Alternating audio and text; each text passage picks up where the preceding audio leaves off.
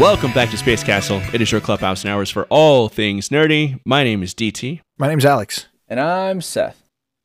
Guys, we haven't talked about D&D in a while, and you guys know that I'm constantly thinking about D&D and missing it desperately. And Alex was telling me this story about some things he witnessed at a convention where people were designing and like talking about custom D&D parties with fictional characters.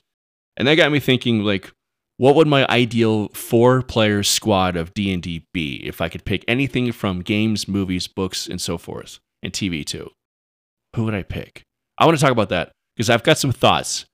I've got some thoughts on a 4-player team, a wizard, a tank, a healer, and a bard. I want to tell you guys about it. I want you guys to tell me your answers too, and then we can yell and fight about it and tell each other why we're wrong. Alex?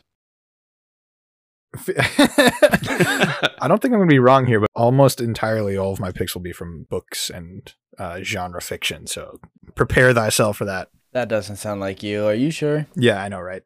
Originally, what had happened was I was at Phoenix Comic-Con, and it was a bunch of authors on this panel, and I think they had initially planned for it to be kind of this like D&D party bingo card style thing where everybody kind of chooses somebody that's on a scratch off list and then that builds your party or something. And then they just devolved and it became choose a D&D party from whoever you want in fiction. And my favorite response was from Scott Lynch, who created an entire D&D party from characters that Angela Lansbury had played in fiction. Awesome. Absolutely choice. Absolutely choice. Yeah, it was amazing. Hilarious, got the whole crowd involved. It was fantastic. But all of these authors made incredible teams. I think it'll be so much fun to go through that and just as a fun D&D brainstorming exercise because there's a lot of legs to this topic. I think it will end up revealing quite a lot about us as D&D like players and DMs and stuff. Oh, sure. I'm also interested to see what people who are listening, what party they would put together. So drop that in the social media afterwards. But let's jump into this. I have a quick question, though. Yeah. This all Angela Lansbury D&D party, he included Jessica Fletcher from Murder, She Wrote, right? I think so. Yes. Absolutely, he did. Okay, yes, that's like the quintessential. Yeah. Yeah, okay, good. Yep. I can sleep tonight. Perfect. Who wants to kick us off? Who's got their party ready? I can go first, since I pitched the topic. I can kind of set the tone if you guys want. Yeah. Set the tone so I know what I need to break. All right. And that way you guys can't fucking steal any of my answers and look like heroes in this podcast. Well, just wait. All right. So like I said, I broke it down into wizard, tank, healer, and bard. It was not required of us to build a balanced party. We can do whatever the fuck we wanted to, but I just wanted to kind of mix it up and do like a variation just for the sake of doing so. So wizard. Obviously, the wizard is your most cut and dry choice, I think, because there's not a whole lot of things to choose from that aren't magic users. So I feel like if you have a wizard in your party, it's got to be somebody who has innate magical abilities. Otherwise, I don't know. I guess you can like draw from personalities. Like, I don't know. Anyway, my pick for wizard on my D&D squad is Vivi from Final Fantasy IX.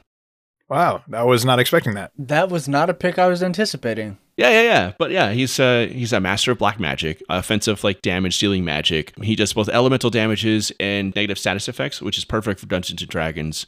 And he's also got an ability where he can imbue other characters' weapons with elemental damage too. So he's like an offensive character, but also like a roundabout support. Yeah, a support character at the same time. But he's also a sweetheart. He could be like the functioning moral compass of the team too because of his personality and his sort of calm and reserved demeanor. So Vivi from Final Fantasy IX would be my wizard, hands down. One of the best video game characters ever written too. Just a fucking great character and a phenomenal game. Any objections so far? No, that sounds like a great pick. Yeah. But I especially like the support aspect too for a wizard. That's cool because most people think wizard, they think like, blow him up with the fireball. All right, moving on. I'm going to get a little weird with this next one. So my next one is my tank, my full on like damage absorbing, damage dealing character. And that is going to be B.A. Baracus from A-Team, played by Mr. T. Wow. Oh, man.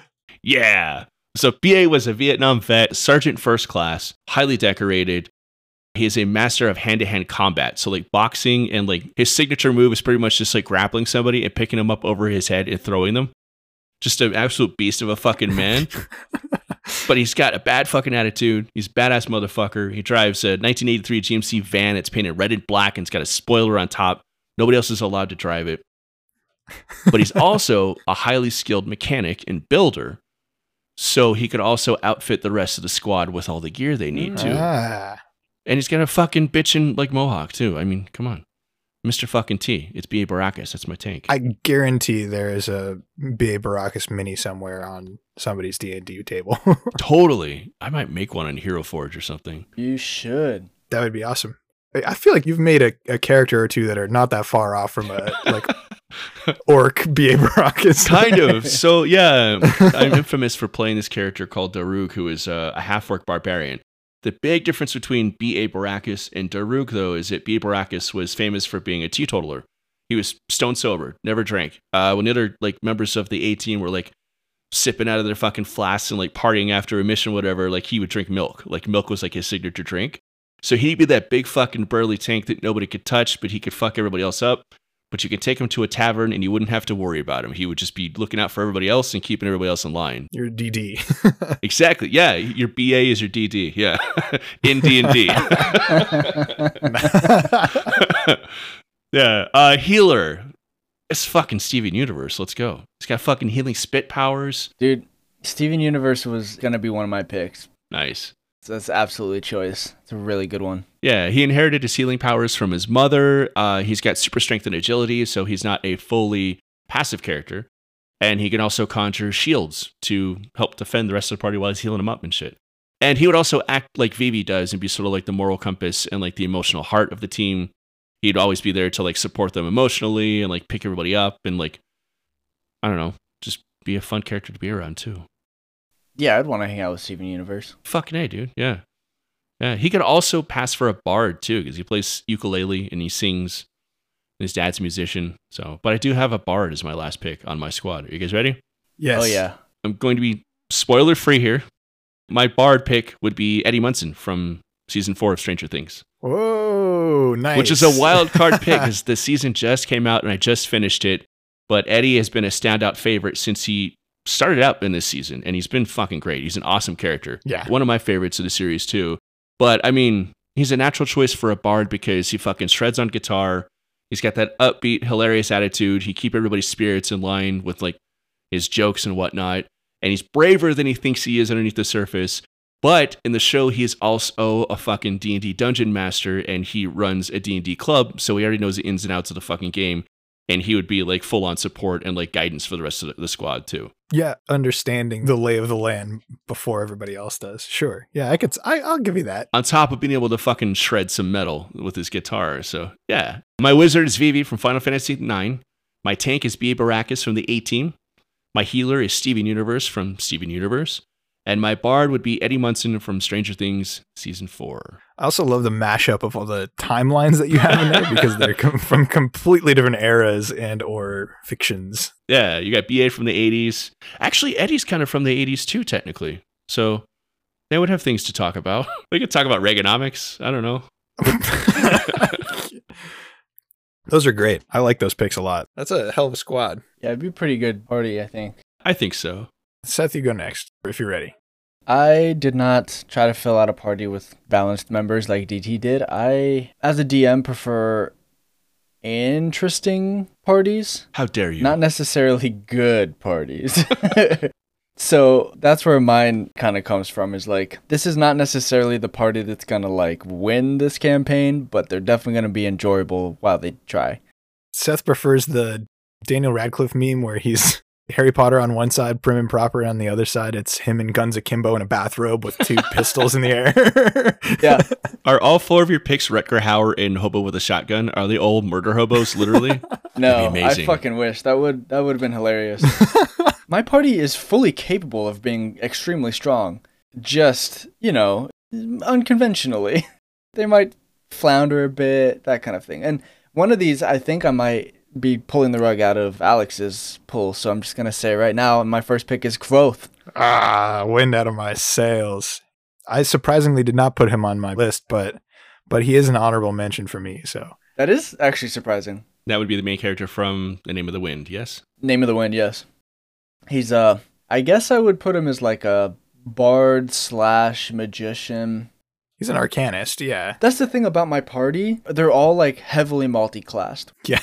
It'd be really hard to nail down like a class that Growth would fit into entirely. You know what I mean? I'm all about multi-classing, man. Fucking A. All my characters have been multi-class at some point, so. Yeah, that's definitely my whole thing is I have a really hard time pinning down a class for any of these people. The root of Quoth is that he's a bard. Like, that's his soul. That's where he started, yeah, for sure. And then it was magic as his, like, the impetus for him wanting to become a wizard of sorts. And then, bards do magic, right? But Kvothe also does alchemy, and he does a bunch of other stuff too. he knows nothing about alchemy, actually. In universe, no, but as an idea of alchemy, yeah, he does alchemy. He's also an artificer. Like, he knows how to build stuff. He's an artificer, yep. So he's got a lot going for him. I do think Kvothe would be a bit of a difficult... He'd be a bit of a pill in a D&D party, I think. Absolutely. But that's okay. Well, that's what's fun about it, though. Like, it's cool. It's a good pick because of that, because he is a jack of all trades, and a lot of people give Rothfuss a hard time because he's sort of the... What is it called? Gary Sue. He's just a character that does everything right, so successful, but he constantly fails throughout the book. So I have a bone to pick with that argument. I have a bone to pick about that as well, because everybody complains about a lot of that kind of stuff, and they always seem to fail to realize that the books, Name of the Wind, Wise Man's Fear, and Doors of Stone, are Kvothe telling his life story. So obviously it's going to be a little bit favorable for him. And because he's a bard, he's a storyteller. Yeah. Exactly. People always tend to fail to realize that. What's the term for stories and movies that are very, very favorable to the people who like allowed them to be told or told them themselves?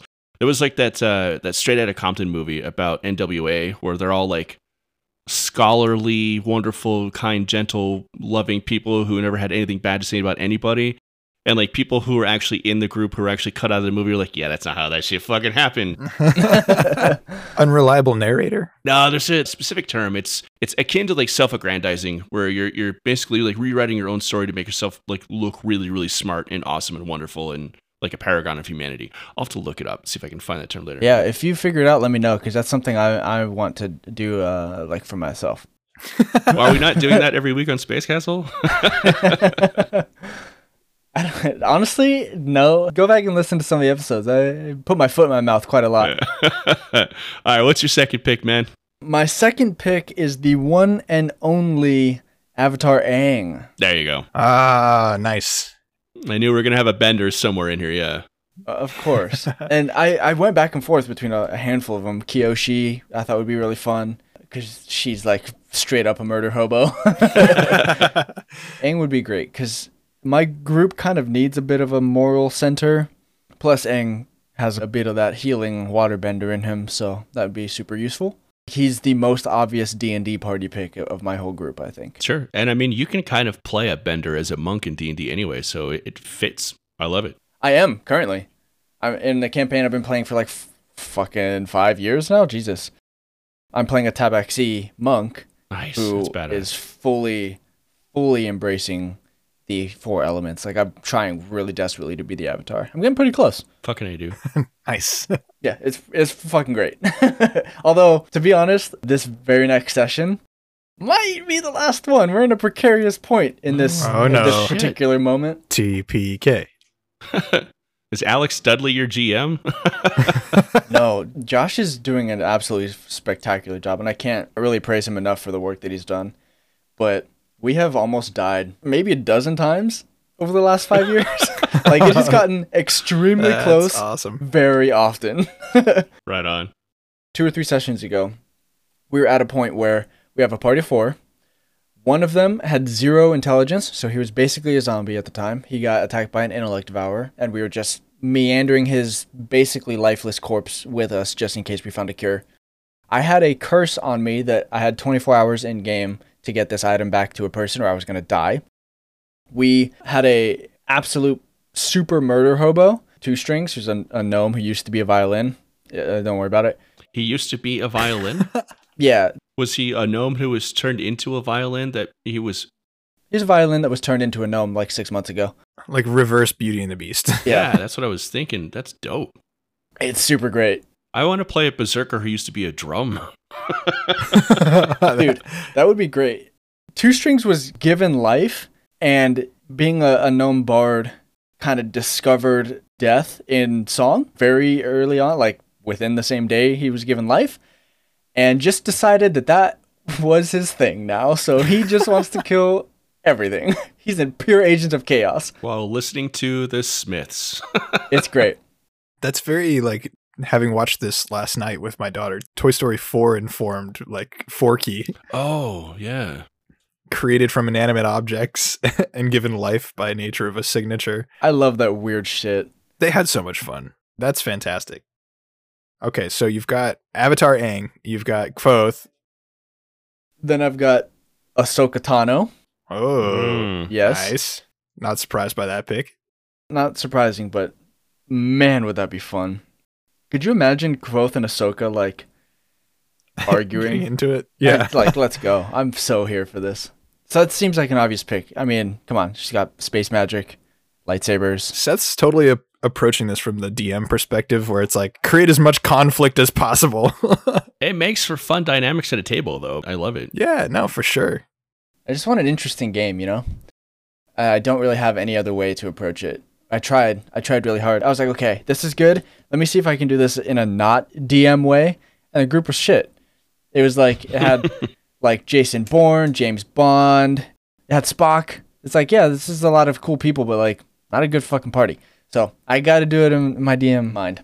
Would she be Battle Master? Like a fighter? I'm trying to... I love Ahsoka as sort of like an anti-paladin type of thing. Yeah, I think she'd be an anti-paladin or potentially, I mean, depending on how deep you get into like her novel and stuff, very potentially a rogue. Kinda. Dual wielding too. So there you go. Yeah. I'll turn this into an Ahsoka podcast like literally as soon as I possibly can. So All right, you got one more pick, sir. one more pick is one I'm positive nobody here knows, even though I've been trying to get Alex to read this book for years. And that is Belisarius from The Quantum Magician. No idea. Nope. No surprises there. Let me give you... still on the TBR, I'm sorry. I know. It's okay, Alex. You've got children. Are you in between books right now, Alex? No, I'm in the middle of In the Shadow of Lightning by Brian McClellan. Okay. As soon as you finish that, you're going to want to pick this up because here's all I have to say about it to get you in this. This is a hard science fiction novel that feels a lot like Red Rising without the caste system and is a heist. What? Yep, I'm there. You just described a book specifically made for Alex. Yeah, basically. Yeah, it's like, That's my mind just... man, in like 2016 or whatever, that's basically the same pitch I gave you then. Don't know why I haven't read it yet. Anyways, so Belisarius is a Homo Quantus, which is a side evolution of humanity. This takes place deep in the future, obviously. Eugenics related? Not eugenics related, but Okay. I would say closer along like Dune lines, where they have like evolutions of humanity for specific purposes. Actually, this is very along Dune, where he's basically a quantum computer as a brain. Like a mentat? Like a mentat. Homo Quantus does a lot of space travel, right? A lot of navigating of wormholes and things like that, much like Dune's navigators. No spice involved. No glowy light coming out of their asses either? Yeah, no Okay. shit. No, these- I am no longer interested. They're hard to distinguish from regular Homo sapiens humans. They don't look any different, but their behavior is very different for obvious reasons. But because they, like their brains, there's no neurotransmitters, that's all quantum mechanics inside their brain matter. They think extremely differently. And so they come up to very, very different solutions very quickly that like is why they're used for space travel for obvious reasons. But because of that, this book kind of uses that to construct a heist, which is fucking wonderful. And the main character, Belisarius, is kind of broken, where like his brain no work so good no more. And it's just great. I think he would make an absolutely choice D&D party member because he's very much the like, you've got a party that's like, yeah, we can break down the door, we can pick the lock, maybe we can find a key on the guard we just passed. And he's like, why don't we just go through the window? Like, what? Oh. Yeah, okay, yeah, let's do that. Like that kind of thinking. I think it'd be fucking great. Totally lateral, like very out of the box, but like super quick and problem solving oriented thinking. I think it'd be great. I think it'd be a really good addition. And also like, it's a super nice guy. So like, I think it'd fit in quite well with like Aang and Ahsoka and, you know, help keep Kvothe kind of, you know, in his place a little bit. What's cool about this group too is Kvothe wouldn't be the smartest person in the room, which I think would be really fun. Break it down for us one more time. Give us your full list. Yeah, so we've got Kvothe, multi-class, bunch of shit. We've got Ahsoka, also multi-class, bunch of shit. We've got Avatar Aang, super multi-class, a bunch of shit, and then we've got Belisarius, who's basically just the smart guy. I love it, dude. Right on. That's great. That would be a party that I would very much want to DM for. Should I start with a wizard also? I think I should start with a wizard. Here we go. Yeah. This is probably the first one that jumped to my mind after consideration. It's Harry Dresden from the Dresden Files. Okay. All of my picks are from books. A surprise, surprise. But Harry Dresden is one who's actually made it to television. This is like an 18-book series. Actually, a novella is coming out today, I think. Oh. Or when this podcast is being released, I think. Anyway, excellent wizard. He's just so good. He is the evocation wizard. He does fireballs and blast them ups and whatnot. He's got fire and ice magic and stuff. And I don't want to spoil too much, but Dresden basically can't lose. He's fallible and completely mortal and gets his ass kicked all the time, but always figures out a way through sheer grit or friends or just complete determination to figure out how to solve this puzzle, figure out what's going on, and save the day, save the people that he loves or beat the shit out of some bad guys. And he's seen every monster in the book. I have pictures of a meme that's like wizard literally too angry to die.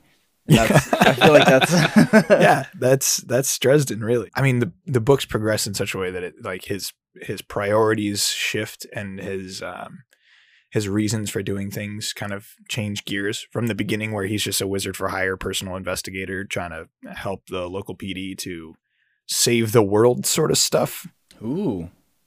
It's well worth a read if you haven't read Dresden, but well-loved series, and what a wizard, though. He'd be an excellent pick for a party because he's just like fully sort of chaotic good and is willing to literally put his life on the line at all times in order to succeed at whatever he's doing. All right. And is okay with making the tough choices. Do I need to go into a contract with this Fey being in order to save the people that I love? Yep. Okay, cool. I'm going to do it. So that's my wizard, Harry Dresden. That seems like a pretty good pick, to be honest. My next one is a little bit newer from Fond du Lis series, the Greenbone Saga, Jade City. There's a character called Emery Andon, who is a prodigy jade wielder. So he's essentially a magic user in that respect, but he's also a fighter, because Jade City is like if you mixed Crouching Tiger, Hidden Dragon with The Godfather.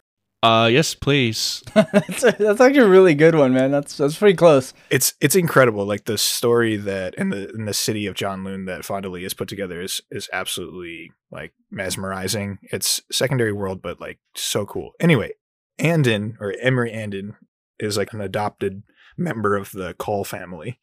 And he starts off as this sort of prodigy warrior and essentially multi-classes because he doesn't fit into the general mold that they wanted. And he becomes sort of a healer by the end. And I don't want to spoil anything else. Yeah, don't spoil. I haven't finished the Jade Saga yet. So yeah. So he fully multi-classes, but I think he qualifies as sort of warrior or some sort of spellcaster because he has those magical abilities, and later on healer. So definitely an excellent member to have on your party. Also, he has the biggest mortal conscience of anybody in that book or the series of books. That seems unusual. No, but I think it would be so much more interesting for this party because you kind of have chaotic good in Harry Dresden. You have neutral good, or more like lawful good in Emery Andon, but he does have moments where he breaks. So, when it really push comes to shove, he's still reliable. So those are my first two. And then for Rogue, I have Jean Tannen from The Lies of Locke Lamora. Jean. Oh, yeah. Man.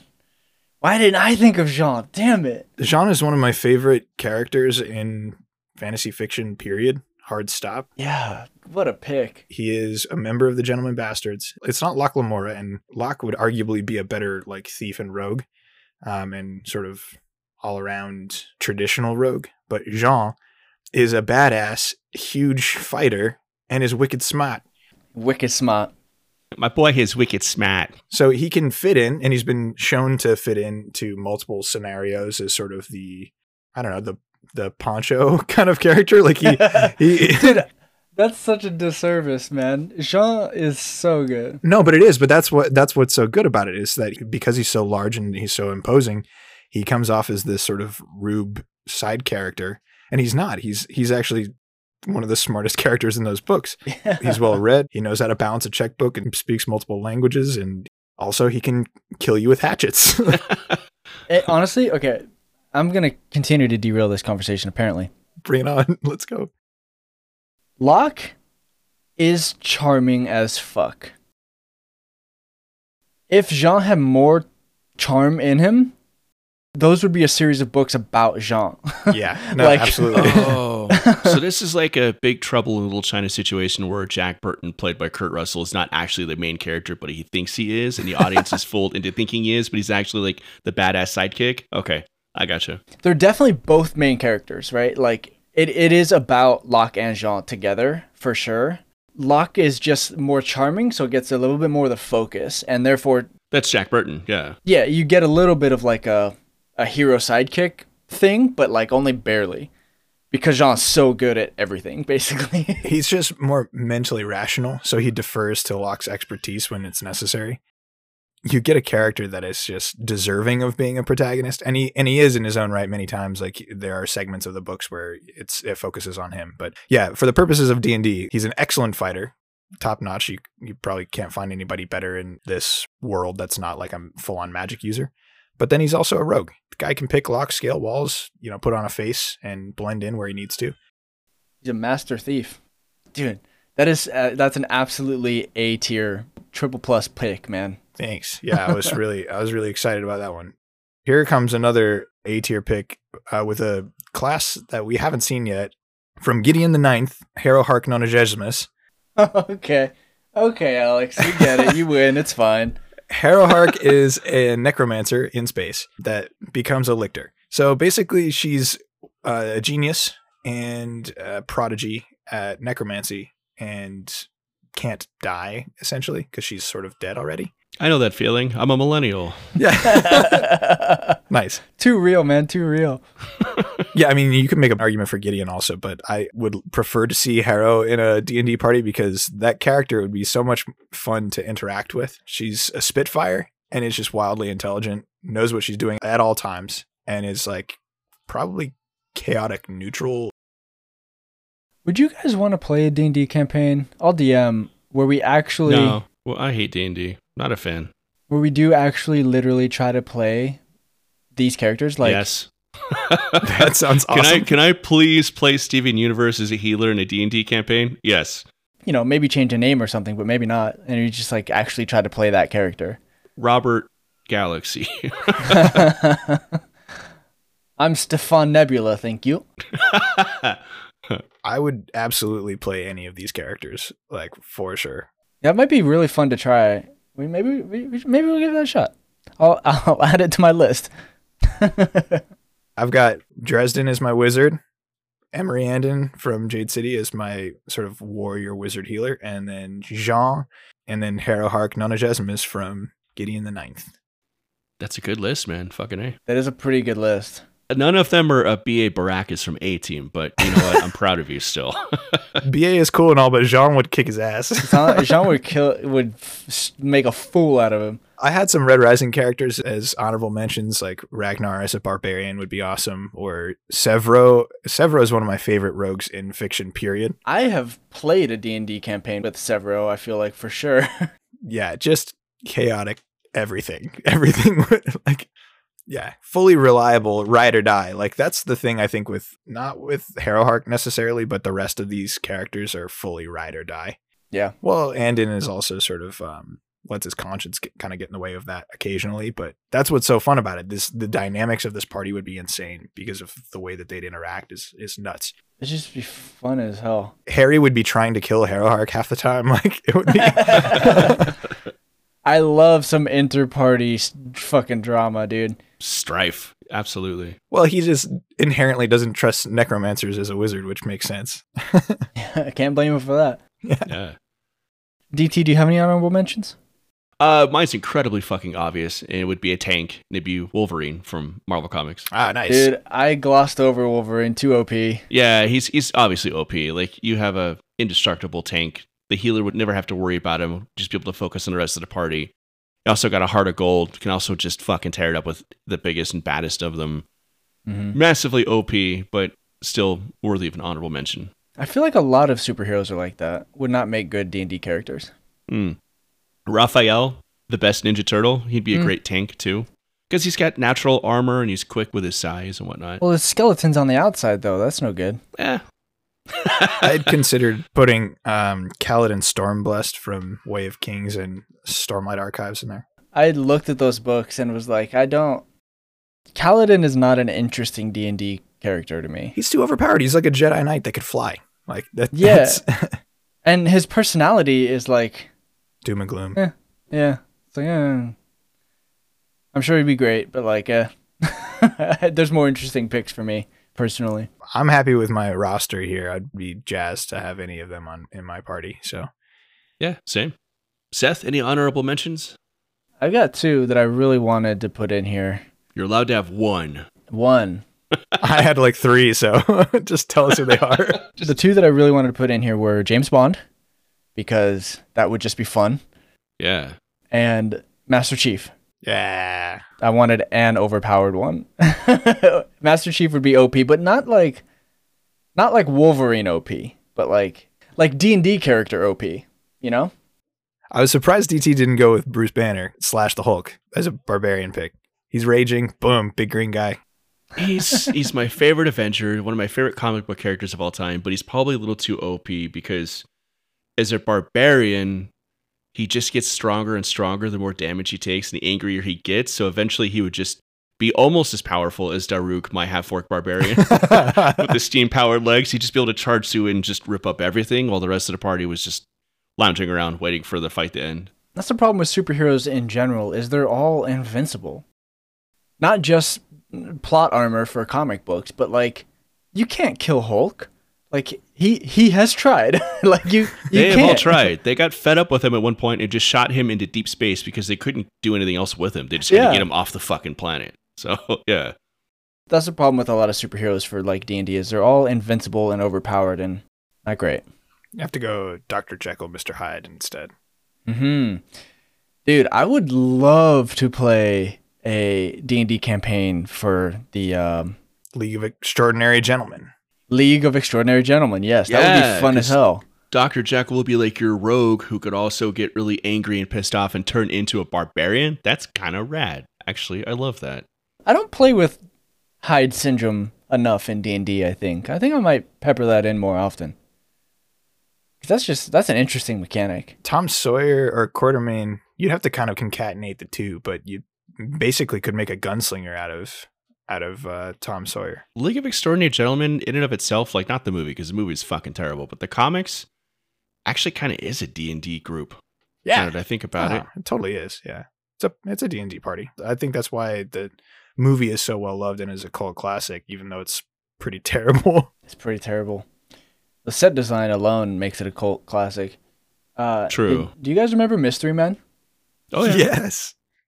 Mystery Men feels like somebody saw the comics for League of Extraordinary Gentlemen and was like, let's play a D&D game like that. And then they optioned that as a movie. No, I love that. You're totally right. Mystery Men is totally a D&D party of seasoned veterans. It's like, what is this guy? What is this guy? He's like, he's got pinpoint accuracy with cutlery. And here's a lady with a magic bowling ball with her dead dad in it. That's such a good D&D party, man. That'd be fun as hell.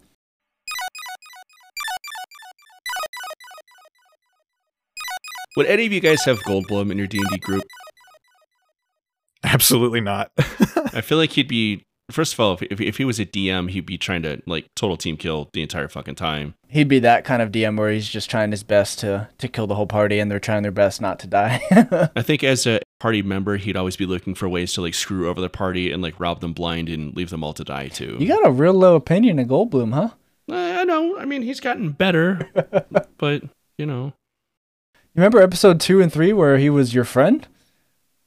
That was a long time ago. Things change. Seems fake, but okay. I feel like he'd just be complaining about the weather the whole time.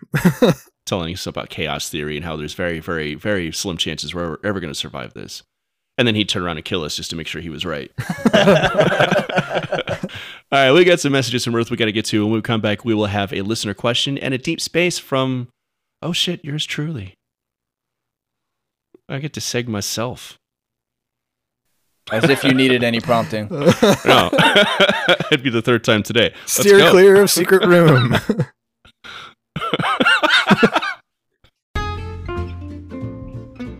Welcome to J&J's Clubhouse.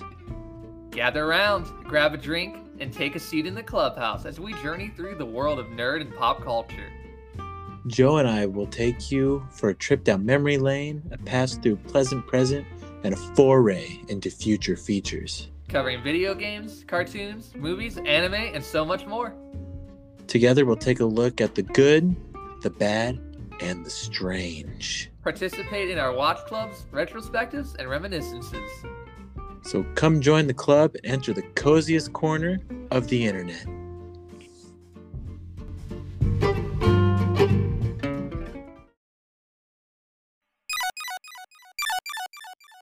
Those, as always, were some excellent messages from Earth. And I actually didn't plan ahead any way to seg myself. I prematurely blew my wad. So I'm just going to get right into it. Oh. Seth looks like he's so close to just turning off his microphone and just walking out of the room and never coming back. And I don't blame him. So I've got the deep space and my deep space recon, what I've discovered while out in deep space doing some space walking and getting lost in that dark black abyss, is actually a really dope band I discovered from Japan. They're called Tokyo Groove Jiyoshi. They're an all-woman groove and jazz band. Ooh. And they kicked off in 2018. It was started by 3 session musicians. So 3 ladies, one of them is like a synth player, one's a drummer, and one was a jazz bass player. They're all really fucking good musicians. So they're the type of musicians who would just show up at like recording sessions and just be like backup musicians for, other groups that are, laying down tracks. They decided to form this group to not only jam, because they're all awesome musicians in their own right, but also to like further their own careers, like be able to play shows and whatnot without having to wait for other acts to need, supporting musicians. So they do that a lot. They put out a lot of their own original music. They play a lot of shows. They've got a really great YouTube channel with a bunch of live videos, and that's really where they shine, is their live performances. But when they're not doing that, they're playing gigs with other musicians, they're putting together solo material and whatnot. But as Tokyo Groove Jiyoshi, they are fantastic. And their vibe seems to be like just this really fun, like, let's get together and make a bunch of really badass jazz music. They've had members who have gone on to have slightly more prolific careers as solo artists. Like the original founding bass player was a lady named Juna Sarita. And she's become a very prolific and very sort of prominent jazz bass player in her own right, both in Japan and overseas. And she's really fucking good. Like slap bass, like jazz grooves, like she can play rock. Like she's just a really fucking good solo artist in her own right. Tokyo Groove Jiyoshi, they're like super funky, super technical. Like all these ladies who come and go over the course of this band's life have just been phenomenal musicians. And the fusion of that level of skill coming together and multiple people putting down and laying down tracks is just phenomenal. And you can tell they're having a fucking blast doing it. Like they're all super, super disciplined, but also having a great time just playing super funky jazz music. And it's really fucking catchy. Like you can get down to it, but you can also play it in the background while you're studying or Hell yeah. programming or doing any of a number of things. Like just have it on as like music in your house when you're doing chores. Because they haven't really broken out here in the States, they've only got like 10,000 like monthly listens on Spotify, which is criminal because they're fucking phenomenal. They have a YouTube channel that's got like 30,000 subscribers, which again, in the grand scope of things, isn't gigantic. And I think they need more supporters because they're some of the most badass and like disciplined and just prolific and really good musicians I've heard in a really long time. So Tokyo Groove Jiyoshi, check them out. Like I said before, they have sort of like a rotating thing where like their members will quote unquote graduate from the group into their own solo groups or into joining bigger, more prolific and more famous bands. So it's not like a thing where like this is a band that's going to be around forever with the same members. They're constantly rotating because it's a device for them to make good music, but also build up their own careers and try and expand out there. So you get a variety of musicians coming in all the time. You get different styles, and they might have 2 bass players, which is fucking dope. They might have 2 drummers who are like kind of dueling drummers and whatnot. Whatever sort of pieces they put together at the time is what they build their music out of. And it's really fucking interesting to go through their YouTube catalog and be like, okay, they got 2 fucking drummers now. This is fucking dope. Let's see what they do with it. It's like, okay, now they've got a lady who's playing a shamisen, like a guitar, And like a Japanese shamisen as the lead instrument in jazz was something I never would have thought of, but it just fucking works beautifully. Awesome. And it's super dope and super Japanese, but funky at the same time. Like, it's awesome. They're playing jazz music, but also their band is structured by jazz too. They are jazz. Yeah. Like they live their lives as jazz, which is fucking dope. That's I love pretty it. sweet.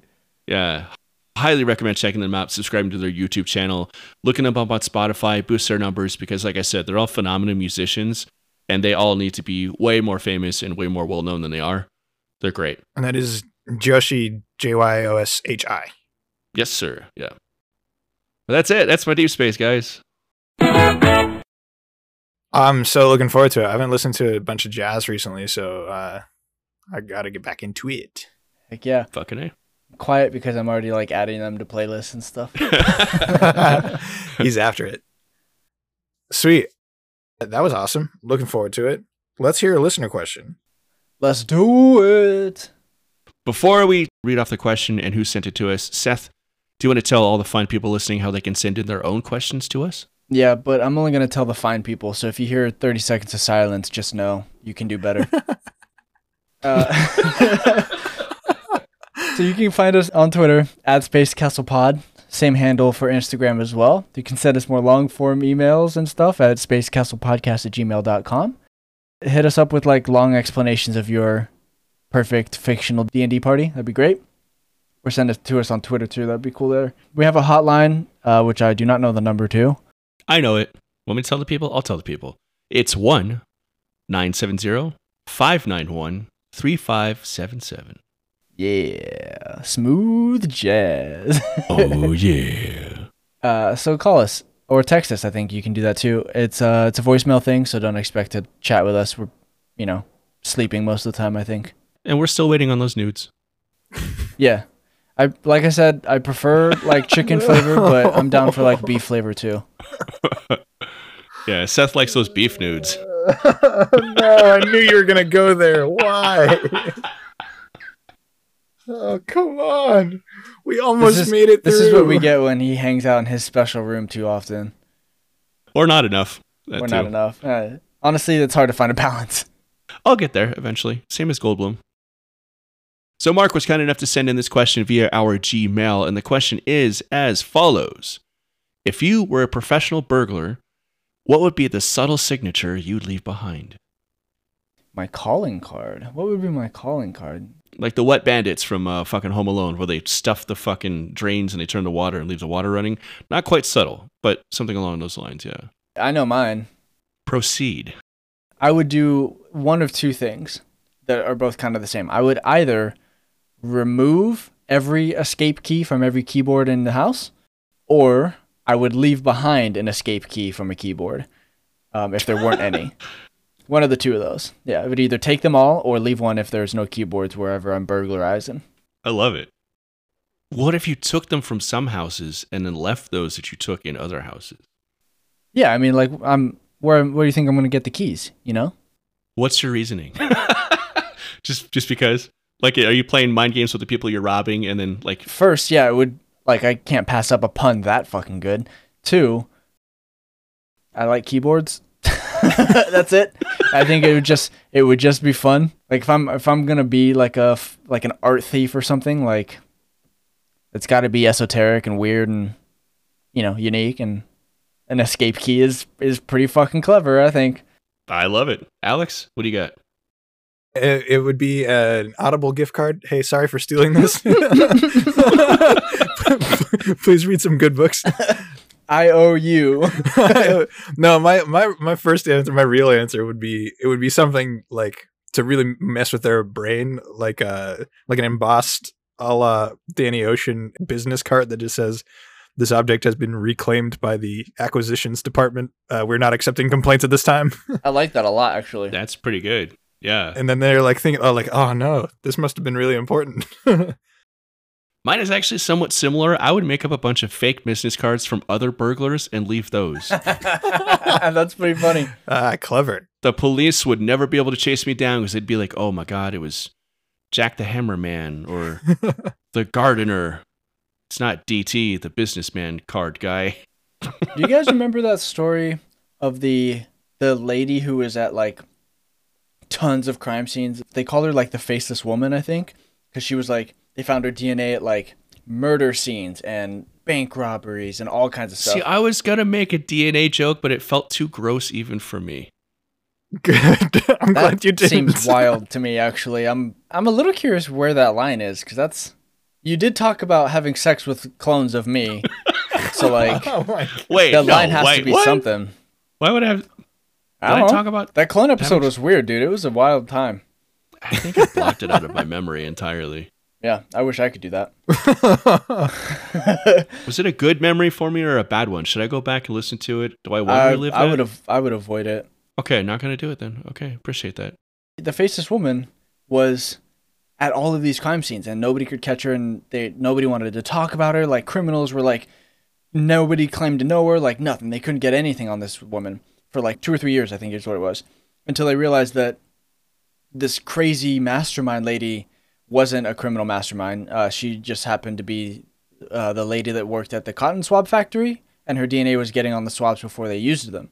I feel like that's the kind of thing that your Wow. business card burglar thing would lead like. So holy shit. So this lady was implicated for crimes because her DNA was on the swabs they were using, and the fucking police still couldn't figure out. Yeah, for years. What the fuck? She was Like, showing up oh at random my crime God. scenes. Yeah, no accomplices wanted to talk about her. Like, she was this boogeyman of a character. Okay, I have a new calling card. I would work in one of those places. I would get a job in one of those places. And somehow, some way, I would collect DNA samples from like the cops in the town. And then I'd leave their own fucking DNA on the fucking crime scenes. Whoa. That's a pretty good one. You know what's an even better one? Here's an even better one. You just get a job at a cotton swab factory and subtly contaminate all of them. So then you can do crime and they'll use the cotton swabs, but your crimes will be thrown out with all of the other 50 billion ones that have your DNA on it anyways. They'll just think the crimes you committed are just part of the set that like were contaminated from you. We can rule out anybody from this factory. We're creating the perfect crime here. Yeah, we're doing it. We are fucking geniuses. Why are we working as creatives for corporate America and doing a podcast? Why are we not just robbing this entire country blind? DT, I've been asking you to join my heist team for years. Or we could just become politicians. Same, really. Except you have to talk too much. I'm not into that. I'd rather steal things from politicians. Yeah, ideally. I always thought DT's calling card would be like a little Raphael figurine. Like, Too easily traceable to me. Way They'd be too like, easy. Be like, Raphael? What the fuck? Yeah, this has to be DT. He's the only one dumb enough to do. Exactly. I would not be a good burglar or any type of criminal, obviously, as we learned from Family Night last night, where I was the imposter in Among Us like 6 times, and every single time I was the imposter, somebody would be like, DT's the imposter. Yeah, DT, dude, I don't know what it is. It's either your poker face or your mannerisms or something, but there's basically every time we're like, I think DT's probably the imposter. He's acting a hella sus right now for no reason. Well, what's fucked is that even like before we would even start a round, because I was literally the imposter of like a dozen rounds. I was the imposter like 6 of them. So as soon as we'd start a round, it became a meme in the group where it's like DT's the fucking imposter, and there was like a 50-50 chance of like me being the fucking imposter out of 7 other people. Like There was like towards the end of the night, we were like, let's just vote DT off right off the bat, like just in case. And like half the time, he was already the imposter, so we just won immediately. I think like Dan planted the seed early on. So it was like before we even started the first game, he's like, "Oh, I bet it's going to be DT." And I'm like, "That's a low key good strategy for this game, is to kind of implicate somebody else immediately, and then constantly bring it up as a joke, because you'd win a lot." But then it turned out to be true, which is the real funny part. I think Dan, the GM from What the Dice podcast, is actually somehow manifested DM abilities in real life. And I think he actually is controlling the world and was controlling that game of Among Us and was willing me to be the imposter every time. pulling It was puppet string. disproportional, huh? It was like Alex got it like twice. Yep. I got it once, Chrissy got it once, and then DT got it the rest of the time. Yeah. So, yeah, you'd make a terrible criminal, man. You're hella sus immediately every time. Like it's super obvious. I don't know why I couldn't pin it down for you, but every game that you were imposter, we just knew. You could just tell. I like these these calling cards that you guys picked, though. I like them. They're good. They make sense. I like escape key. Like literal calling cards for other robbers, so they wouldn't be able to follow my trail. That is pretty fucking good. Plus, then you'd have a reason to have all of those business cards that you keep in your wallet for 5 years, Seth. Take the business cards out of your wallet, you dumbass. Yeah, Seth, what the fuck are you doing? That's why you have lower back problems.